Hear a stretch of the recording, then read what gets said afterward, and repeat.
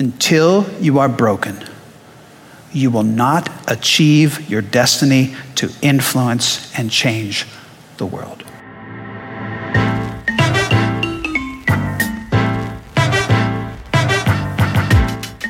Well, welcome to Between Sundays. I'm Tyler, and I will not let you go until you bless me. Today we are wrestling, everybody. Dave is here to talk to us about Jacob and getting in fights with God. Don't worry, I'm with you and will protect you wherever you go. So strap on your singlets and brush off your gravitas, and let's welcome in our favorite heel grabbers, Marin and Barry. Good day, guys. Good day. Well done once again, Tyler. How are you? That intro just touched my hip. Yeah, I knew the minute I heard heel grabber, I'm like, Tyler's going to call us heel grabbers tomorrow. Yeah. I just knew it. Dave, how are you? Good. Real good. Good. Welcome. Dave brought Starbucks for everybody. Thank you, Dave. Thank you so much, Dave. Yeah, Marin chose the worst possible drink for a microphone and her iced I don't know coffee. what I was thinking. I have this nervous twitch like when I get an iced coffee. Does anybody else, you get an iced coffee and you have to swirl it? You just got to shake the ice. How else will the coldness spread? How else will the tiny rocks of sugar not dissolve? Yeah. That's it. Problems. Yeah. These are things that we never had to think. I never had to think about until pod. You started a podcast. Yeah. This is it. Happy to be here. Guys, how are you? How was the weekend? Great. One great weekend. Family update I got to share, and one ministry update, which was really cool. So the family update, we took Humphrey to the vet for his first checkup this morning. Oh, no. And it was traumatizing. No, why? For him. Because not for us. We were fine. He's fine. He's perfectly healthy, but driving in the car in his little carrier and then getting out and having the vet poke and prod and turn him over and check his paws. And, Wait, and like, can you just bring him to any vet? No. Well, technically, yes. But like rabbits are actually not normally, like people are not normally trained to deal with rabbits at normal vets. So we have to actually go to a place that's called exotic birds and reptiles or something like that. What? Yeah, because they actually have training to deal with rabbits. Sounds legit. Why wouldn't they put that in their name? And rabbits. Probably not as cool. So you take it to a place called Birds and Reptiles. Exotic Avian and Reptile Clinic is what it's called, or something like that. And all those animals see that rabbit coming in, they're like, food. Yeah, the snakes are all picking their heads up. Yeah. Hey, wait a minute. Yeah. But everybody who was in the waiting room had a rabbit, so I'm assuming that's actually maybe one of their main things. Wow. So. Does Humphrey get a treat when he's done with all this? He came back and he got a lot of fresh hay. He got some pellets, fresh pellets, but he needed a little time. He needed a moment. So he went back behind his pen and like lay down because he was what he had done. Yeah, he was just traumatized. So what do they do at a rabbit checkup? Lots of things. I didn't really know what they were doing. They were just like massage the ears or something. Well, they were like checking, like they were extending his limbs to see like if everything was okay. They actually like trimmed his nails for us, which was really nice. Well, thank you, because the last time I was with him, he scratched my hand. Drew blood. Dad has not had a phenomenal. Look at that scar. Wow. See on the listen, there's a scar right there. Yeah. But he's healthy. So basically, success. I am reminded yet again that I think we are pretty much ready to be parents if we have done so well. No with argument a rabbit. Here. No pretty argument. Much, yeah. Sorry, Olivia. I didn't mean that to come out as a... Oh, no. Oh, man. Yeah, you guys are going to have another talk. So that's the family update. But the ministry update, last night, I went to Merge 146th Street, our high school ministry, and did like a Q&A, which I had no questions in advance. I just got up on stage and they just started asking me questions. What do high schoolers want to know these days? They were kind of, the categories were like, what do I do with my life? What is calling, kind of? Did you say, like, what's my calling? I don't know. I was like, why would I... something else. Give me another question. No, just kidding. There's that. Or there were questions, theological questions. And someone asked, how do I care for my friend who is struggling with sexuality or identity? And, I actually hung out with one of the small groups afterwards, and they were asking me a lot more specific theological questions. Somebody asked me, do other religions go to heaven and things like that? So, wow. Yeah, it was good. On the spot, having to answer some questions. That's awesome. It was fun. It was really fun. And I do have to do a shout out for Scott's group. I met with them years ago when they were all sophomores, these guys, at the winter retreat, and I just hung out with them again last night, and they are seniors now, and they're all going off to do grand things. So I promised them that I would give them a shout out on the pod. So guys, you rock. Shout out. Official. Shout out. Do you think they listen? They do. They listen. Great. I had at least 3 or 4 high school students say Big ups, they man. love the pod, which was Great. Kind of a shock. Guys, I'm totally shocked. thanks for listening. We have a great student ministries. Yeah. Yes, we do. Yeah, we do. Shout Merge out. and fuse. Can I, not to upstage your shout out, but my son went on the 8th grade retreat this weekend. Ooh, I One heard it was how was awesome. it? How one was of it? the many humongous things that took place in our family updates this weekend. But I got a chance to talk to him about it, and he was still kind of awestruck. Really? He told me about the fun and, I think they were canoeing or something, the stuff they did on the river, stuff that he loved. Told me he found a bunch of bluegills and he was trying to grab them with his bare hands. So he got a couple like of Huckleberry Finn or something? bluegill cuts on his hands, which is like, What? to him, it's the best thing in the world. What do you mean a cut from a bluegill? From the little the fins and the and my sharp son thinking he can just like barehanded fish. Wow. works in the movies. Wow. I take back everything I said about a great student ministries. If this is what's happening, It's No, he fish loved grab. it. All they do is Yeah, just fish grab. He loved it. And there's a rite of Is that on the liability waiver? Yeah. There's a rite of passage that I've only heard about since I got here, that when they cross over from The bridge. the junior high student Yeah. ministry into high school ministry. And Jaden had the best small group leader in the world. He loves this small group leader. His name's Grant. He's at the Fishers campus. And the small group leader for junior high prays for each student individually. And then they walk across the bridge and now they're in merge. And my son's like, I tried so hard not to cry. Oh. He's like, Wow. but everyone was crying. Let He's it like, out, I just cried. Like he just kept talking about how profound it That's was awesome. and how touched he was. This- So it was amazing. This has become a thing over the years. This crossing the bridge, it's a big thing. yeah, symbolic. It's really cool. Yeah. When are we going to teach our kids that you don't cry? You gotta stay stiff upper lip. And just kidding. I cry a lot. No, it was awesome. It was awesome. That's awesome. Cool. Guys, are you guys hoarders or you pitch it? Pitch it. Like if Obviously. you're cleaning out your house or you're doing some spring cleaning, are you like keep it just in case? Or? Clearly, it depends on the item. So what are you talking about? Okay, so I was cleaning out my garage this weekend, and I'm the kind of person that's just like, nah, get rid of it. I don't even know what this is. Let's just throw it away. I haven't seen it in years. My wife is sentimental, nostalgic, whatever. So I'm cleaning it out, and It's a nice way of there are putting it. 2 bags, like Target bags, full of table legs. Well, no. Expect that to come I out didn't of know your what mouth. was going to happen. Stop right there. What kind of table legs? Wooden, I don't know. Were they peg? Were they square? I don't know. They were round. Were they wrought round. iron? No. They were wood. Okay. Where were the tops? I don't know. They were just legs. Doesn't and so matter. You could use them. I said, Lauren, can I throw these? What are these? Can I throw these away? These have been here. And she said, no. And I No. said, why? Like, we already have a table. And she said, just in case. Yes. Just What? Just in case? You're in the woods and you come across like a tabletop with no legs. Just in case what? So we still have 2 full bags of table legs in And our I'm garage. sure they're not taking up that much space, so you will be fine. But I don't know. The best feeling in the world is, for some reason, is a clean, clear garage for some reason. Like, I Love don't that. spend a lot of time in it, but like when it's clean and clear and I can, it doesn't smell weird It's a or source of pride. yeah, Is it feels the great. bag of table legs that is preventing that feeling from happening? Like one bag of table legs? Right now, because it's like this does everything else I put on the wall or like on a shelf somewhere, and these are just like out. Do you have an attic? All right, here's what you do.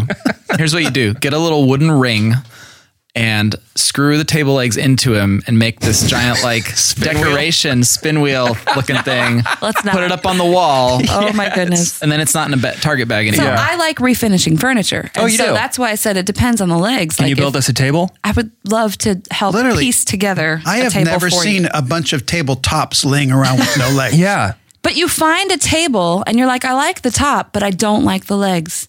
Wait, I have cute legs at home. That happens all the time to me. Yeah. If I had a nickel for every tabletop I saw that just needed a leg.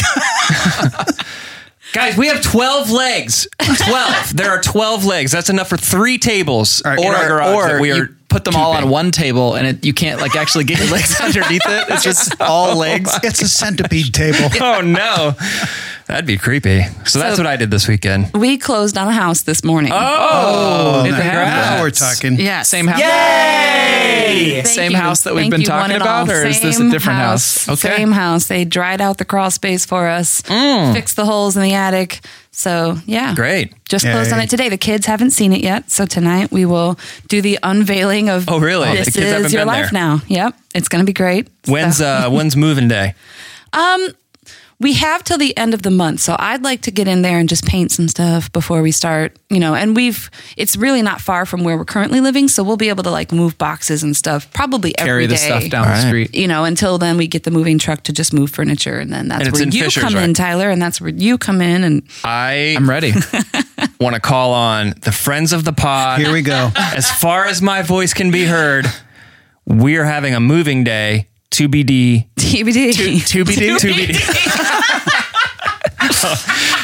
TBD, guys. TBD. I mean, technically, that's right. It is. Yeah. It is. It sounds TBD. At Marin's new house. That what can we provide? Like pizzas, You can provide whatever you want to provide. donuts.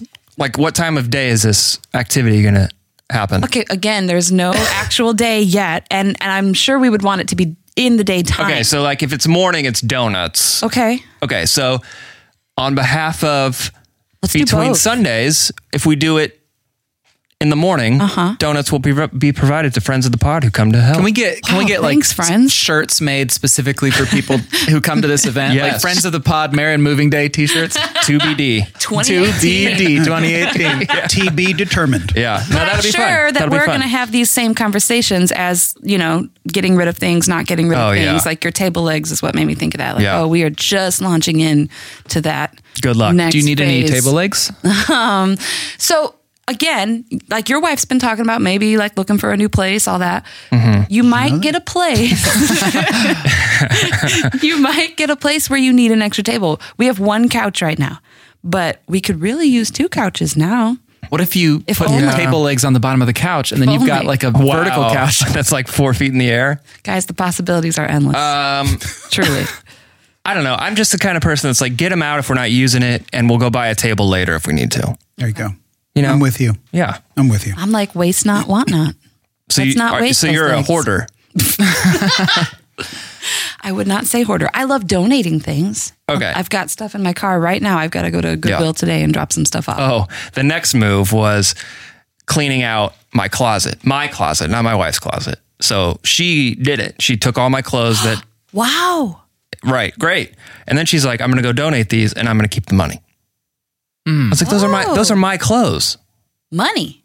Like to Plato's closet or whatever. So that means I'm going to go sell You have these. cool clothes. She thinks they're cool. They would not want our clothes. But this is the second time in a month where my wife has sold something of mine and said that she's going to reap the profits. I admire her business mind. Yeah, very business acumen. Dave, how are you? I'm well. Yeah? Well. Busy weekend, huh? Yeah, I was very busy. Had a lot of church and then a covenant community meeting. More church. More church. Lots of church. And mice. We had mice. You had mice. Oh, yeah. Ooh, tell us the mice story. Not a very pleasant story. Oh, no. Like in your house? Oh, yeah. They're in the house. Downstairs, I had a big bag of grains and things for cooking and some masa, and they found them. Oh, no. Found Like, them. is this a basement situation? It's or basement. Okay. Basement situation. Not Yep. the masa. Yep. The masa's gone. So how many mice are we talking? So far, 4. 4 mice? Yep. 4 so far. Oh. I think. So what's the Mercy. plan? What happened? They're gone. I saw that you've been posting about this on Instagram. Yeah. And Which have I been posting on? well, the You one I saw a squirrel that got The into the squirrel. garage. That was a squirrel. Oh, that was a squirrel. It looked like no. a mouse. Yeah, he left. And Eventually. And an owl found it. I don't know. They were having a confrontation outside. Okay. The I'm sure it ended great for the I squirrel. don't know. The squirrel was up on the tree branch, and he was making squirrel noises. I love squirrel noises. And he was very worked up. You could tell. Yeah. And so I couldn't figure out what he was worked up about. And then I looked over his little shoulder, and I saw an owl sitting there. Oh, no. And then another owl came, and they were like 10 feet apart, and they're just, you know how owls stare? Oh, yeah. Scare the daylights out of you. Yeah. They were And I don't think they blink very often. No, so they don't. Their But stares they just impose. Mm-hmm. That's what they are. So Yeah. I went inside. I let them do their animal business. nature. Yeah. Nature. They did So nature. the mice are gone. There might be more. There could be more. Okay. Quite possibly there are more. Yeah, that's my news. That I had mice and church Yeah. this weekend. Marin, you're perpetually scared of like Most things. most right? things. Are you scared of mice? Is that on the list? It's not a list of fear. It's a list of like frustrations, like, oh no. But if I see a mouse, I don't shriek. It's not like that. I have lots of experience with mice. Yeah. Well, actually, so do I, because we lived in the city in Right. Chicago for a Right. while. So Also, before we go too far, there was a really great sound clip a moment ago when Marin said, I love squirrel noises. Yes. Can we please save that Yes. for later? Yeah. My wife has a bird feeder outside our window, and squirrels get it. And she likes it. Like she thinks squirrels are super cute. And I said, what if squirrels didn't have any hair on their tails? Would we think they're cute? No, they'd be possums. they'd be rats. So They'd be rats. the only reason we think squirrels are cute is because they have furry tails? No, I think their faces are cute as well. Oh, Yeah. okay. Their faces look a little bit like Humphrey. They do. They look a little bit like rabbits. I realized I'd never thought about that, but they look like cousins. I will say that they do not make good pets. Squirrels. Yeah, probably not. No. Marin, how are you? Oh, How was your weekend? Man, yeah, I had a weekend. So I went home to see my mom. Mom is she had a great couple of days, so that was really good. She after her biopsy, she was kind of just out. Can you give any listeners who may have missed last week's episode Oh yeah, so caught up? Yeah, my mom was recently diagnosed with breast cancer, and it's aggressive, and it's just bad. It's just a bad scene. It wasn't caught early or anything like that, so it's already pretty bad off. But she starts chemo this week, so things are kind of getting underway. So it was good to be able to go and spend some time with her.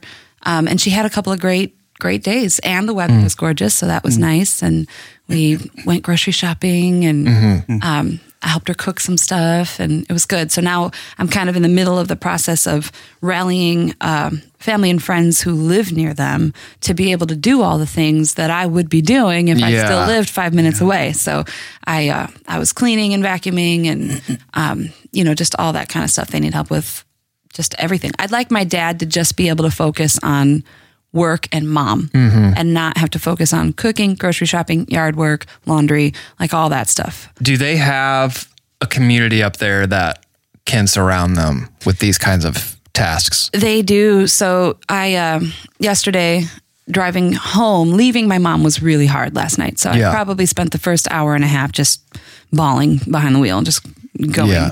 It was hard to just leave because I just felt like there was so much that I still could do. Like, I didn't get to the laundry and I didn't trim the hedges, and there's still so much that I could do.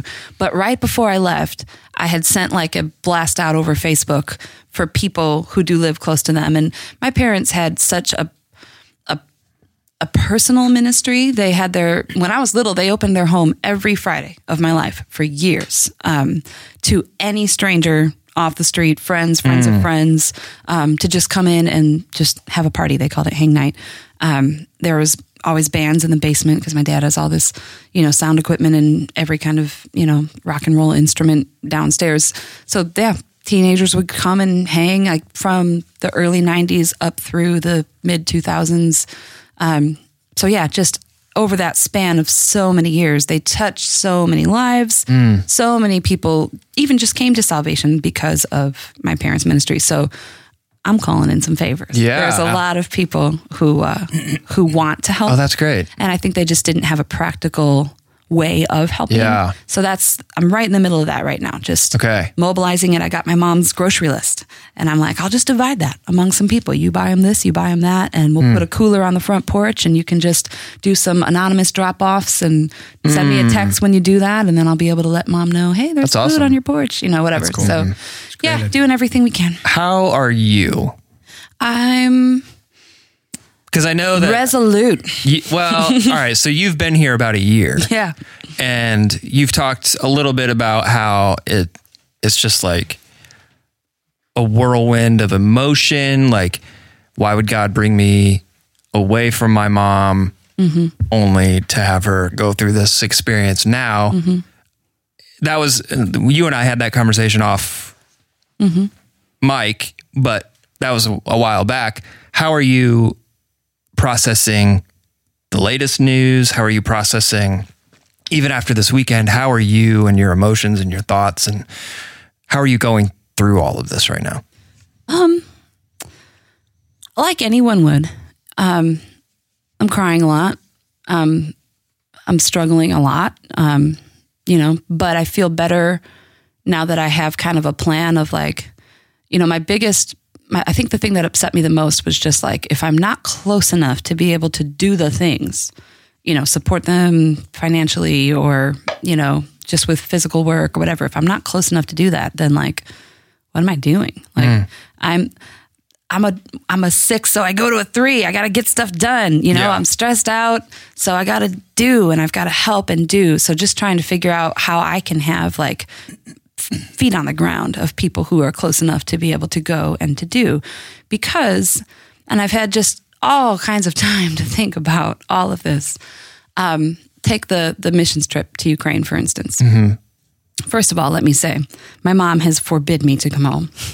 Just told me. What do you mean? Don't you dare. Because if I'm thinking like, oh man, my mom's sick, like, what do I do? Like, you my mean move thought home? would be go home and like, just be there physically. While you're in Ukraine? And something happens? No, like here, like whatever. Like I can go home and see her on the weekend, but like she knows that I am supposed to be here. Okay, so she doesn't even want you to come. And has given me her blessing and all that stuff. So whatever, that's what she said. She forbids me to come home. So I'm here. Is that one of those things though that you're like, yeah, and then you do it anyways?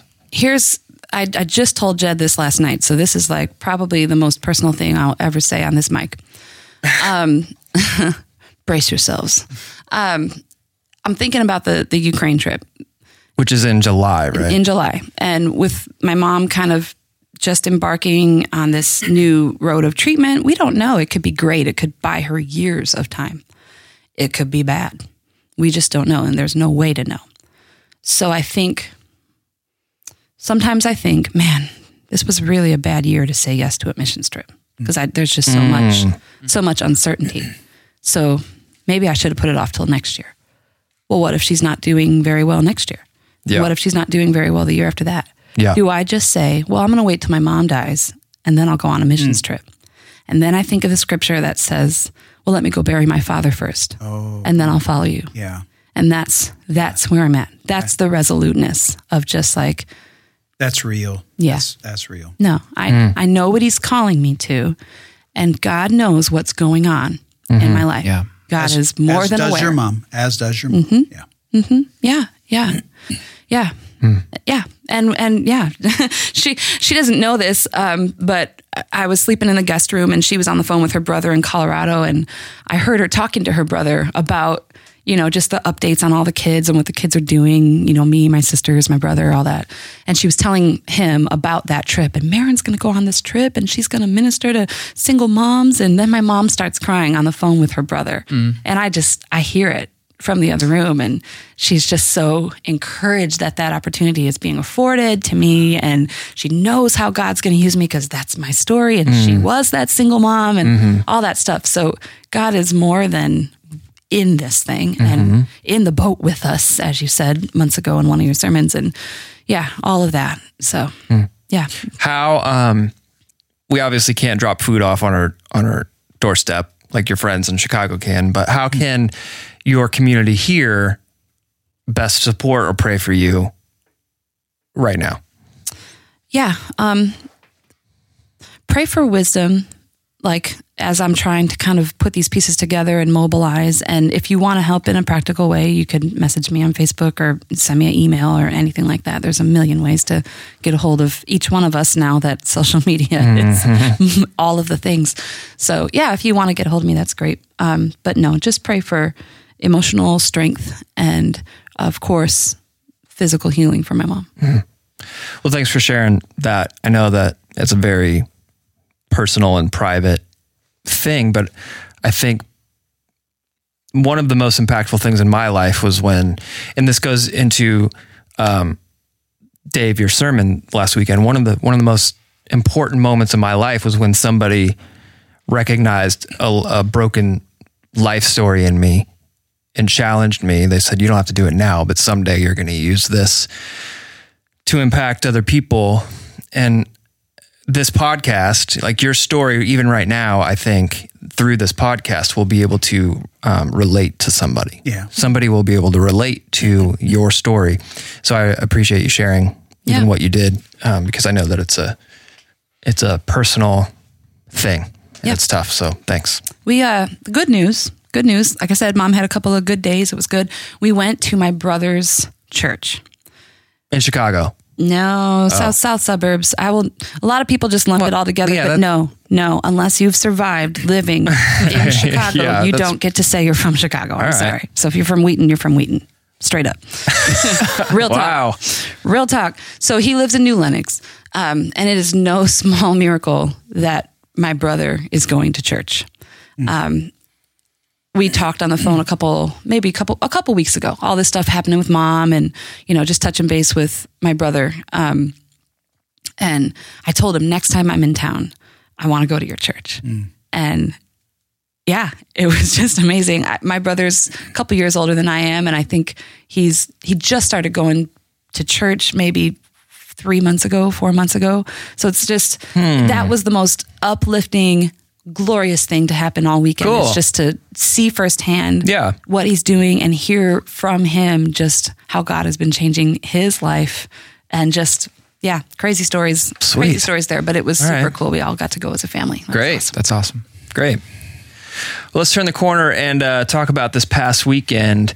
Dave, you gave a sermon about Jacob and you brought out the chalkboard, talked about ladder of influence, character, spiritual authority in people's lives. But can you give listeners a summary of maybe your big idea or what you wanted people to hear this past weekend? Yeah, the big idea is pretty simple. Until we're broken, I'll just say it there. Until we're broken, we cannot really start to experience character development that will give us spiritual authority, ultimately have influence in the world. And Jacob had not been broken. He was a jerk. And he needed to be broken before he could actually pick up the mantle that was needed to be handed to him from his grandfather and his father to be the leader of a great nation. So needed to be broken. Yeah. And God decided, well, I'm going to do that. So he broke him. And you started out by saying, think about somebody in your life who maybe has had spiritual authority. And you said spiritual authority is only developed through the development of people's character. Right. And so spiritual authority leads to influence. Mm-hmm. And who came up with the ladder of influence concept? It was about 20 years ago, a long time ago. We were having a meeting offsite, and my friend Gary Mays was teaching us, and he talked about the ladder of influence, and it grabbed all of us at the time. I have since talked to him on several occasions. I said, "Where did you come up with the concept of that?" And he didn't really remember, honestly. We think it might have come from a guy named Bobby Clinton, who's written a book on leadership, but not sure where it came from. I know Gary's the first one who said it. And I was thinking of names of people in my mind who have spiritual authority over me. But my question was, while you were going through that, is, do you think, so there's a lot of people in this world right now who have influence. It seems like there's a bunch of like the wrong kinds of broken people. You know what I mean? Like that have immense power or have the influence or power to change the world. So when you were saying you have to be broken in order to have the character, to have the spiritual authority, to have influence, Can you kind of clarify to listeners about where brokenness comes in and how God works in that brokenness in order to be good kinds of brokenness? Because do you know what I'm asking? Because I feel like when we look at America or the world right now, you're like, yeah, this is a broken place. There's broken people running this place and their influence isn't always that great. Right. I think I hear what you're saying before he clarifies. Like, you said that Jacob was a jerk. Then he was broken. I think you're talking about like a lot of people are just jerks. Yeah. You know, and you're like, oh, well, it's a broken world and they're broken people, but they're just jerks. So like, that's not the brokenness. But they still have influence. That you were talking about this weekend. He also talked about the fact that influence, you can have influence by pointing a gun at somebody. Right. You can have influence by, Yelling, punching somebody, yelling, whatever. But the title and the sort of implied authority, implicit authority that comes with certain roles like that can also be influence without brokenness or without the right kind of brokenness. Anyway, there's a key decision. It's actually a thought process, and that every human being has to go through when they're broken, and that is essentially, what will I do with this brokenness? And the illustration I used is, you can either do open palm or closed fist.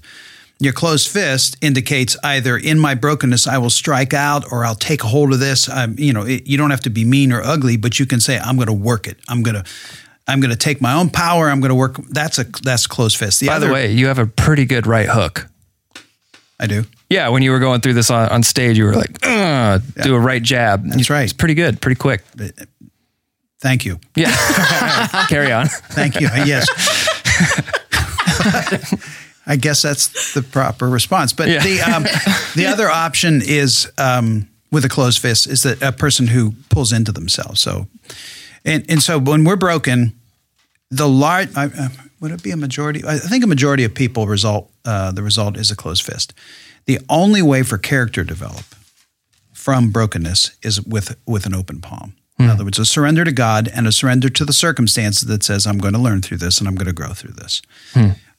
So that's a key decision. So you cannot climb the ladder of influence without that little hinge point. It's not a little decision, that hinge point between brokenness and character. And I guess, depending on the decision you make, you're either going to influence in a way that like is glorifying to God or not, right? Well, yeah, let's say, so that's a person who's been broken for whatever reason. And then they go with the closed fist. They'll have some kind of influence on people, but it could be ugly. Right, yeah. It could be manipulative. And it's almost always, if they have not surrendered to God or surrendered their brokenness to God, it's almost always their influence is going to be somehow to fix their brokenness. It's somehow going to be about them because they've never dealt with their brokenness. And as a result, they carry around the rest of their life this chip on their shoulder that says, you are going to fix my brokenness because you're going to do exactly what I say or you're going to meet my needs. That's the ugliest kind of influence that comes from undealt with brokenness. Yeah. So you said brokenness happens in two specific ways. Either life breaks you or God breaks you. Right. How do you know which is which? I don't know that you do. Okay. Honestly, yeah, does it matter? I honestly don't know that it matters. I think, it doesn't. Yeah. Ultimately, at the end of the day, it doesn't matter. A lot of people spend a lot of time trying to figure out which is which. I don't think they need to. Yeah. Because I'm thinking of times in my life where I'd like to attribute it to God, but really it's just maybe bad decisions or bad circumstances, and maybe the other way around. He allows it. Yeah.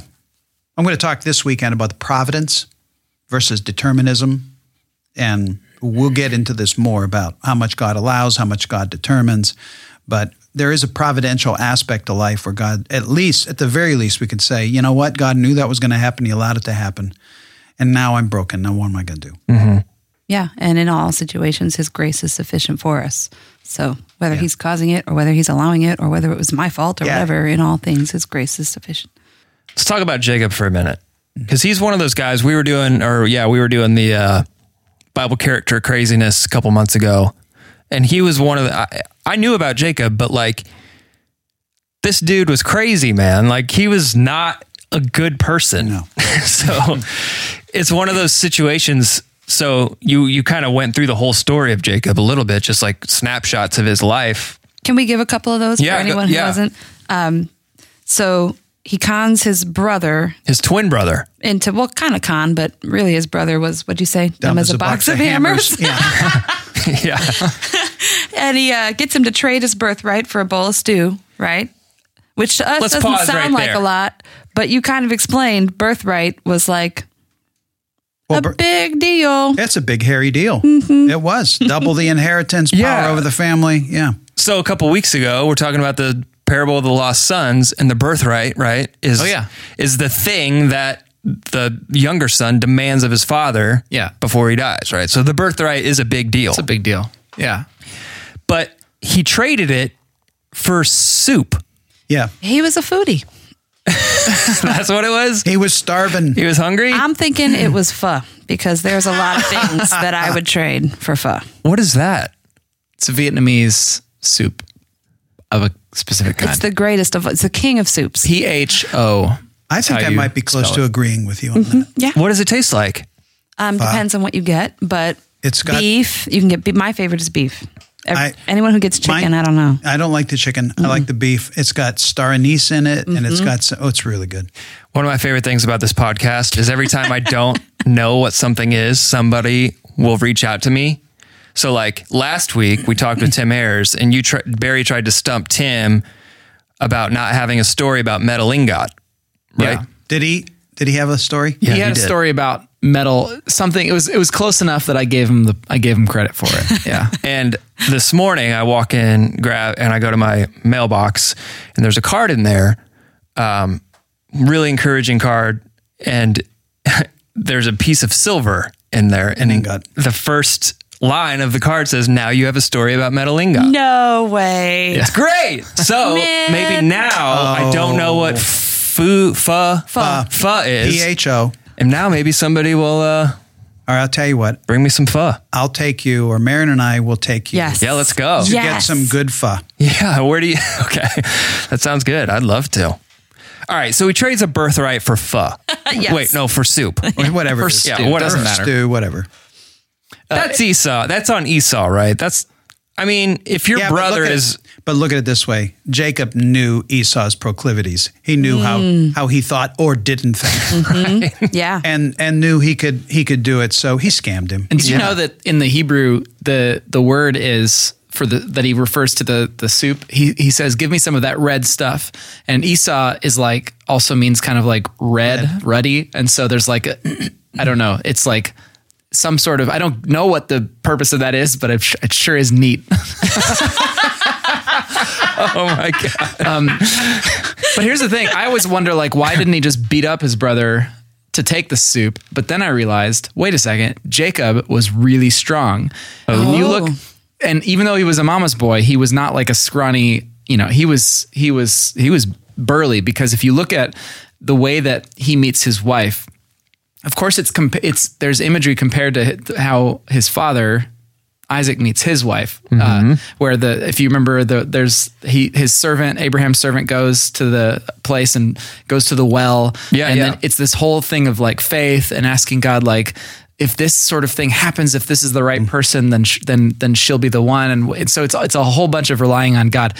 When Jacob meets his wife, he's also in the same area. He's at a well, but it's covered over by this giant stone, this huge rock, and his future wife comes out, Rachel, and she's like, yeah, we got to wait for the other shepherds to get here because it takes like 4 guys to move this rock or whatever. And he's like, I got it. And he moves the whole thing himself. So there's no reliance on God. She gets the little hearts in her eyes. Yeah, there's no reliance on God. He's just like, I can help you out with that. Okay. Hey, which way to the gun show? Weight room. No, that's not. No. So she goes home and tells her sister Leah, and then he moved the rock all by himself. And then she's Leah's like, why do you get to marry him? All right. So do you want to know when I was preaching on Jacob, who I have in my mind what Jacob looks like and who he is like? You ready?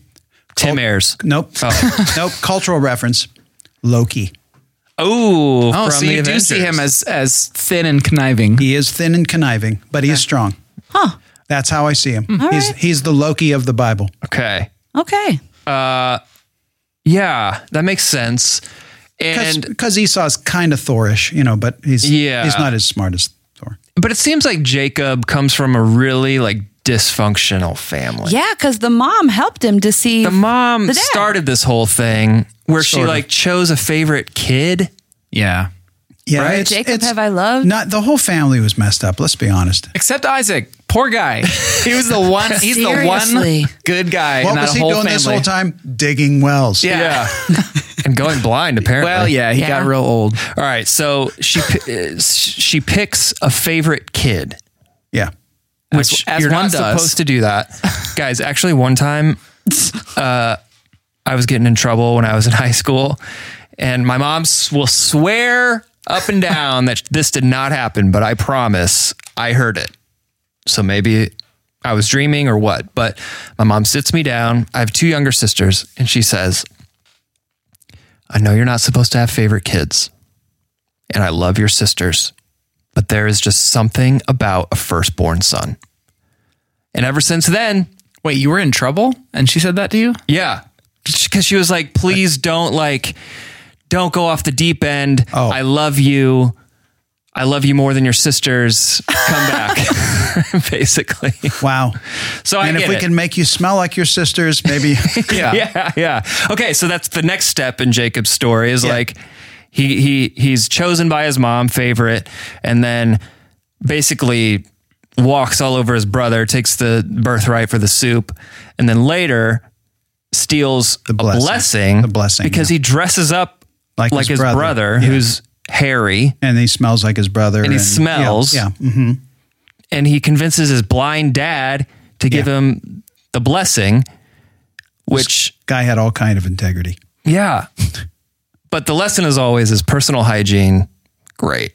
Because if Esau just didn't smell terrible, That's the lesson. right? That's the big idea. That's your takeaway. Yeah. No, but yeah. But yeah. So the bottom, it gets worse and worse Yeah. and worse. The story. She's not a good And then guy, look what his man. kids do. Look what Jacob's kids do in their whole dysfunctional family with the 4 moms and they put their brother, we'll get into this next week. Next but week, they yeah. put their brother in a pit Spoiler and alert, sell him spoiler to like slave owners. Like they're messed up too. Yeah. Oh, but think of it this. Here's what I wrestled with all week as I was working on that message. It would have been easy for God just to kill Jacob and go with Esau, who was a little bit oafish, but was nicer. Yeah. And it could have been, the patriarchs could have been Abraham, Isaac, and Esau. Yeah. They weren't. Yeah. So I sat back and I say, all right, what does that mean? God worked within a he didn't change things. Once he stole the birthright and stole the blessing, God said, I'm going to run with that. Yeah. He'll be the patriarch, but I'm sorry, and here's the point. I have to bust him up. Yeah. Yeah. I've got if he's going to do this, and if he's going to be the one that's going to carry the name, and by the way, I'm going to call him Israel, which will last forever. Oh my goodness. I've got to bust him up. It's the craziest. Yeah. Yeah. There are You're so right. many stories of despicable characters still being anointed Right. and chosen. Right. If this was, and Esau did everything right, and therefore he was the anointed one. Yeah. What's that? What's that? And that's the whole point of the story. Yeah. And the fact is, every single one of us has the potential to have every single one of us can have that kind of spiritual authority and influence if we submit ourselves to the breaking of God. Do you think God breaks people who don't believe in him? Oh, yeah. You do? We see it in the New Testament. We see Paul right before his conversion. Like, Oh, yeah. he wasn't searching for God. He was doing the exact opposite. And then God blinds him, knocks him off a horse, and changes his life. So, absolutely, I think that Well, yeah. Because if I was Jacob's neighbor, I don't know if they had neighbors back then, but if I was somebody who knew him, like I'm thinking of somebody in 2018, if I'm like, man, that guy's a real jerk, and then great things happen for him, I'm like, man, you don't deserve that. Like, right? So like, I wonder, while you were preaching this, I was like, man, isn't this just another story of like, why do good things happen to bad people? And if you don't know that Jacob's being broken to believe and like, because he is in Hebrews 11, right? Which is basically the Hall of Fame. Yes. Faith guys and gals. Like, so he's known for his faith, but he obviously didn't have that kind of, like you were saying, Barry, he didn't have that kind of faith before he was broken. So I'm wondering if God breaks you even though you don't believe, but I guess he does. Yeah. Well, I find it really interesting that the people of Israel are named after Jacob's new name, Israel. Yeah. They're not called the Abrahamites. They're called the Israelites. Or the Isaacites. Or the Jacobites. Although that is a thing. What are the Jacobites? What is that? We don't talk about that. I don't know. Is that, that's like, We don't talk about those. I gotta figure that out. I'm going to look it up in Wikipedia. But like, the emails are coming in now. See them. but they are called the Israelites, and the name means either God wrestles or wrestles with God or contends with God. And in some way, the very definition of the people are those, the people of God are those who wrestle with God, those who contend with God. And so I think it's cool. That to me is a really fascinating thing. That's the name that they've chosen for themselves. And it has a lot of, I don't know, it just has a lot to say about our relationship with a God who does break us and yet who heals us and uses us for his purposes. And I don't know, it's interesting. Yep, it is. Has there been a situation in your guys' lives where you have felt either broken by life or by God that you can point to and say, that was the hinge point where I made a decision to be open-palmed and my character was developed and, up and up the ladder of influence? Is there a situation in your own lives where you can point to? Isn't it multiple situations? I can think of about 3 or 4. Really? Yeah. What are they? Tell us all your brokenness. No, but Well, I mean, my own walk with Christ is predicated on the brokenness I went through when I was in college. He broke me. He broke me good. And it set me on the path that I would not be sitting here today had I not been broken when I was in college. So that's the first thing I go to. yeah. And there were physical dimensions, emotional. I know he was disciplining me. And it was a severe mercy. Yeah, I have a definite one that kind of was a spark that led to my entire journey getting to where it is, and also Jacobites were a Never mind your question. It was a political rebellion that happened in England, and so in like the 1700s, and the Jacobite succession is the way that monarchy has worked in England since that time. That's where, and it's also a bunch of other things. But okay, so thank you. And so, all right. So when I was in college, my first 3 years, I had a rough go of it, all self-imposed, because I went to a Christian college and I was very cynical.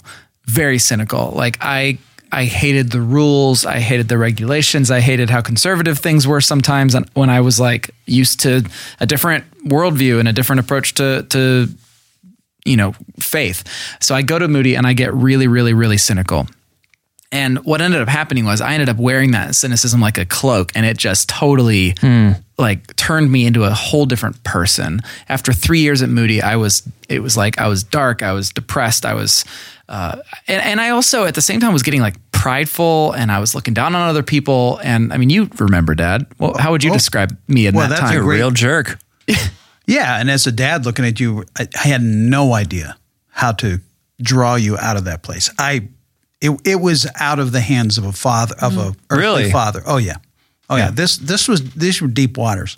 Yeah. So my junior year, I came home for Easter at Grace with a few of my Moody buddies, and Dad, you preached, and my mom had helped. She was pretty significantly involved with the design process. No, I remember this. That's why I reacted. Okay. Yeah. So I came back for the service, and my mom was like playing piano in the service. Dad preached, and immediately after the service was over, like for some reason I turned my cynicism on Grace and on the service, and I walked right up to my mom.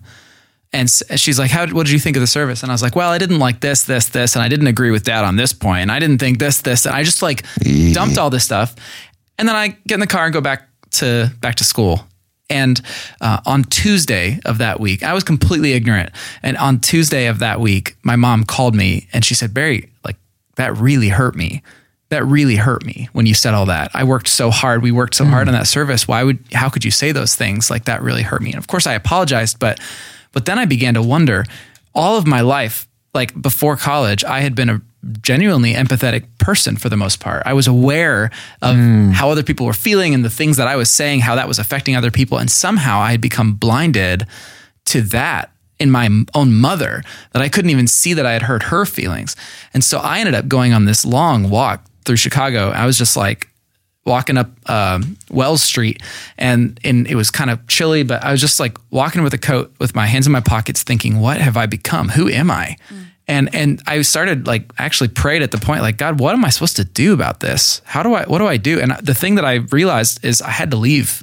I had to leave school. And by the end of that walk, I had determined I'm going to leave Moody. I'm going to leave school because this is not a healthy environment for me. And God sort of kicked me in the butt in that moment to make me realize, like, I've become a shadow of my former self and I have to do something about it. So I left and moved into my parents' basement and was super depressed. And that was the time that I got myself ready for my year-long internship in Nairobi, in which the rest of the story begins. So that was a moment where God was breaking you, and looking back, you're like, that's where character started to develop. Yeah. And it was like 9 months after that moment, or no, it was 1 year after that moment, give or take a month, where I've talked about in the past how in Kenya I had like a time where I realized just how broken I was and all my sins. And I've talked about that on the pod before, but it was a year after that moment that I had my next moment of brokenness, and I wouldn't have been possible if I hadn't left the school and moved to East Africa. So yeah, I would say that counts. Yeah. I had another one. What do you got? So I have and this was a little one, but it's a very important one. I have an autoimmune disease that pops up every now and then, and it's pretty severe, and I get very sick. And for about a 6 to 8 month period of time, I was trying everything. I did every digestive study that you can do. I was agonizing. I was praying. I was upset. I wanted to be well. And one night I got up at 2 a.m. when I was really sick, and I would go downstairs. I've told this story. And I would go downstairs and turn on the TV because I had to sit straight up. Otherwise I was sicker than a dog. And I got up to do that, and God said, lay down, which is the word. It makes me feel worse. And he said, I'll lie with you. And I laid back down in bed, and I felt the presence of God, and it was a breaking of sorts. It said, stop trying. Stop and let me handle this. And it broke me. I'll never forget that moment as long as I live. Now it's a little breaking, but what it developed in me, something I do not naturally possess, and it's developing patience. One of those character developing. Yeah. I feel like, the choice that you illustrated, closed fist or open palm, like that's a very simple concept, but that is the hardest thing to do. Right. Yeah. It is the hardest thing to do when you're at rock bottom of a situation or of your life, to be like, okay, I give in. I give. Yeah. So let me ask you, and I tried to say that I didn't have much time to develop this, but why is open palmed hard? I would say it's loss of control. Giving up control. Right. Vulnerability. It's dangerous. Yeah. Because you don't know what's going to, you're not protecting yourself. Yeah. No net. Our two options whenever we are confronted with something dangerous is fight or flight. Yeah. And that's neither of them. That's right. It's not fight or flight. I had lunch with a guy today who has gone through some very difficult times in his life. And I had the privilege of looking across the table at him and saying, the way you've handled this situation is exemplary. And you chose, he could have fought, and he didn't. And he took an open palm posture, and I was able to encourage him and say, I think what's going to come from and I said to him, I want you to watch very carefully over the next couple of weeks, because I have a sense that God's going to bring people to you because you are growing in your spiritual authority. And his eyes got really big, and he said, it's already happening. Really? It's super, listening to the sermon, I'm like, I'm not scared, but right now I'm scared. Like, this is a scary thing. Opening your palms is it is super scary to be like, whatever you want of me, God, is what I want. That's a scary admission. And sometimes we are, like you said, life can break us. We could break ourselves, but like I think my mom right now, she's in a place where there is no other option but just surrender. You know, sometimes I'm sure there's a lot of listeners that feel like they're in that place right now of just, I have to surrender. What else can I do? It wouldn't surprise you that the number of people that I've talked to after the service was, there's a line of people that wanted to talk because we're all broken in some way. We're all struggling. And just to acknowledge it is step one. Yeah. Right? Okay, I am broken. And not be afraid to use that term. Not struggling. Yeah. I'm broken. You can acknowledge that. That's like that that's like pulling 2 or 3 of the fingers away from the fist. Yeah. You know. If you think about it, in some ways, the reason that God or Christ has spiritual authority or influence in this world is, well, he's God, but also because he chose the path of brokenness too. Christ walked the spiritual, the ladder of influence because, first of all, he became human, which is a huge lowering of himself, but then he was willing to die, like to suffer and to die on the cross. And through that, he was exalted and had influence and authority.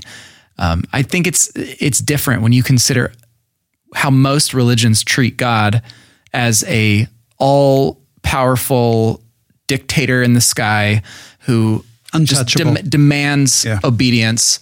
And sure, in some ways, God demands obedience, and that's part. But like the same God who demands obedience was willing to die for us to be able to live out that obedience. It's fascinating. How about the same God is willing to set aside some of his power to actually wrestle with a man just to make a point and to break him? Yeah. He wasn't even trying to win, it seems. He wasn't. And so he had to resort to the holy finger touching his hip and dislocating his hip. But he actually allowed Jacob to wrestle with him. Crazy thought. I'm going to let you wrestle with me. I love when he says, Jacob says, what's your name? And God's like, why are you asking my name? You know who I am. And look what we just did. All night long, we wrestled. You know, do you know I could have killed you? I could have destroyed you. I could have left you only a memory in your family. But instead, I'm breaking you so that you can be the leader of this nation. That's crazy. Do you think the disposition of most people is, I want influence? Do you think people want influence? That's a great question. I think if we pressed it in each person, they probably ultimately say, yes, I would like to be able to have influence, but it's not something it's not something we think of normally. Yeah. It's a bit of anyone who fancies themselves as a leader wants influence. Yeah.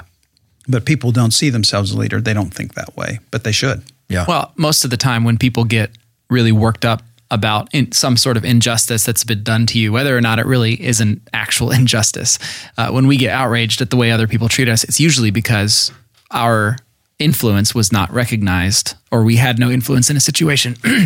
If someone, steals from you or overcharges you for something or whatever, or to this morning when I had to go to my apartment complex and ask them to not charge me $100 late fee because the auto pay just stopped working on their website. $100 late fee? Yeah. So, but I didn't get any notification until it was too late, and I had to, I had no influence in that situation, and it made me feel. So yeah, I think everybody, in some sense, even if we don't actively seek influence, we also realize when we don't have it. Yeah. I'm looking at a quote. I'm thinking about, I think I've talked about Francis Fenelon once before in a book that he wrote centuries ago about surrender. He talks a lot about the great physician, and if we're on the operating table, we're never going to recoil from the physician. Like, if we want to be made whole, we have to surrender, and we have to let the physician do his work. One of the quotes from the book is, "The great physician who sees in you what you cannot see knows exactly where to place the knife. He cuts swift and deep into your innermost being, exposing you for who you really are. But pain is only felt where there is life. And where there is life is just the place where death is needed most." And then he quotes the scripture, "Except a grain of wheat fall into the ground and die, it abides alone, but if it dies, it brings forth much fruit." So I think about all the times that God in his word exhorts us to be still, and how hard it is for any of us to afford the time to be still. And when I think about living a life of being open-palmed and surrendered, and how that goes hand in hand with stillness, hand in hand with suffering and vulnerability, again, the words just keep coming back to me. Just be still. Let the great physician who sees in me what I can't see, and who sees in my circumstance what I can't see, let the great physician place the knife exactly where he knows it needs to be placed. Dave, you said if you haven't experienced brokenness, you will. How do you think people can prepare for that? Is there a way to prepare for that? Is it just because I've had a lot of conversations with people like my wife who she might hear, we didn't talk about this, but I imagine she heard a sermon like this and she's like, well, I don't feel like I've ever been there yet, in my life, but I know something probably will happen, but I don't know how to practice. How do you practice dealing with brokenness or the open palm posture? Is there a way to prepare? Because I know a lot of listeners right now are either currently dealing with something or have, but there are also people who are like, yeah, but what if I've never done that before? And I know that it's coming. So how can I best think about preparing for being broken? I'm not even sure how to answer that question. I don't know how you prepare for it. Part of me wants to say you don't. You don't prepare. And part of me would say if you are, okay, so let me back up here. If you are, as much as within your power, practicing the presence of God, which requires surrender, if you're practicing the presence of God, I think you at least have a leg up on what it's going to take when you're broken. If what I find is individuals who have steadfastly ignored the disciplines of pursuing God. They have not spent time in the Word. I'm sorry to get real basic here. Not spent time in prayer. Not had community with people, and not spent time in worship. The kind of basics, the disciplines of pursuing God. Those kind of people are knocked off their feet, even stronger than other people who have been practicing those things. It's like it comes out of left field, and they are in absolute despair. And at that point, you want to say, you know what? You weren't ready in any way for this because you thought you could skip through life without any pursuit of God. Yeah. And here's the product. Here it is.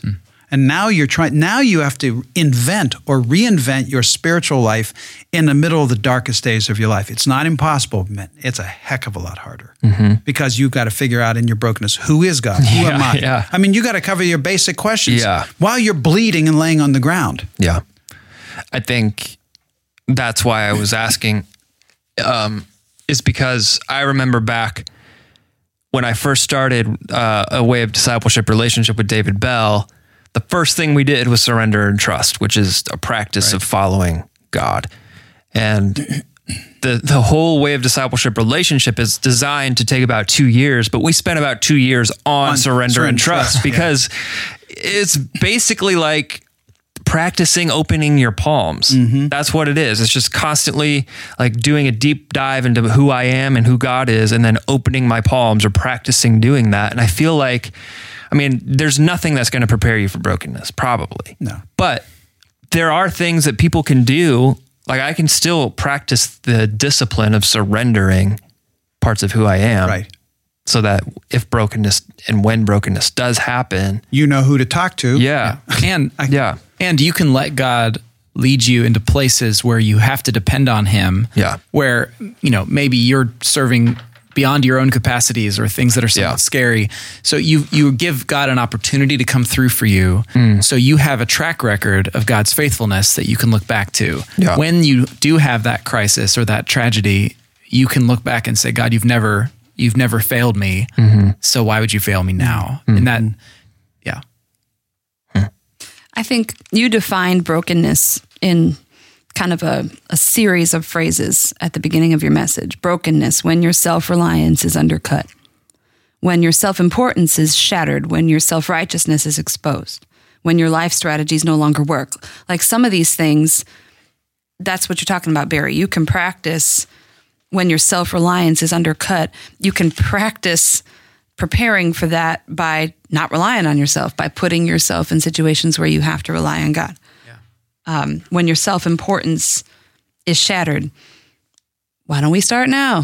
Why don't we take a short-term trip to Ukraine? Yeah, or just a hard look at our lives and maybe where do we have a inflated sense of self-importance or whatever. Like there's ways that we can try to, take a look at, okay, well, where am I anti this? Yeah. That's good. I really dig this series. We started this series back in the beginning of the year, and now we're kind of digging back into it. And man, I used to think, well, what, like if I would do like a thorough Bible study, I'd be like, I'm just going to go to the New Testament, but man, this has been so great, and I'm so glad we're back into it. So thanks, Dave, for that message. Welcome. Where do we go from here? Barry, you're up next, right? Nope. Oh, me again. Dave's up next. What are we talking about? Joseph, we're going to wrap up Genesis. Okay. Actually, we're not. I think here's the way we're going to do. I'm going to cover Joseph, and we're looking at the providence of God and how to respond to the work of God in the midst of actually another brokenness experience, but watching his hand at work and how to respond to it. Then we're going to take a break, and this is interesting, and I'm glad to be able to say this. We're going to take a week, and we're going to break from the series, and the preaching team is going to bring some thoughts from the scriptures on the whole Me Too, what do you call it, movement? The Me Too, yeah. Right now. It's overdue. We've needed to talk about this, the exploitation, the abuse, the abuse of power and sexuality over women. In particular, although it's both genders, but it's overdue. So we're going to cover that the week of the 18th, 19th. And then Tim's going to wrap up the Genesis, but by doing a very interesting message that is kind of from the scriptures, but kind of from history. He's going to talk about the 400 years of slavery. Wow. What? Oh, no. What? That's some pretty serious business coming up. Yeah, and he'll be setting that up by talking about the development of Moses as a leader as we go into Exodus. I mean, I hate to say that I'm really looking forward to that, but I am looking forward to it. That sounds really interesting and fascinating. So that's great.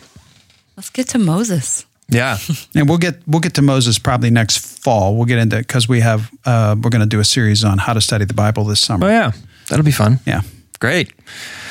All right, guys, I talked about this a couple weeks ago, but I want to bring it up again. Our favorite pod producer, Emily O'Connor, will be leaving us. Her internship ends in a couple weeks.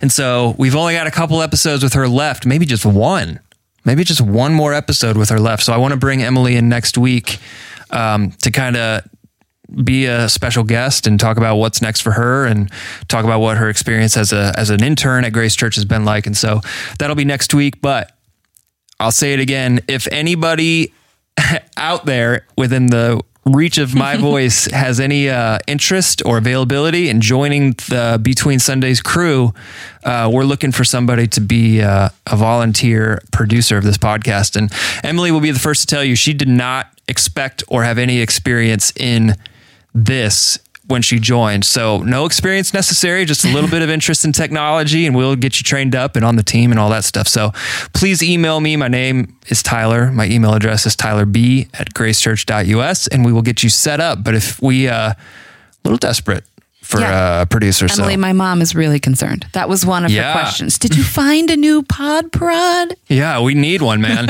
Because I got bad news. My dad volunteered to be a pod producer, and he calls me weekly about like the size of the font on his phone. So we got problems if he's the producer. Your poor dad.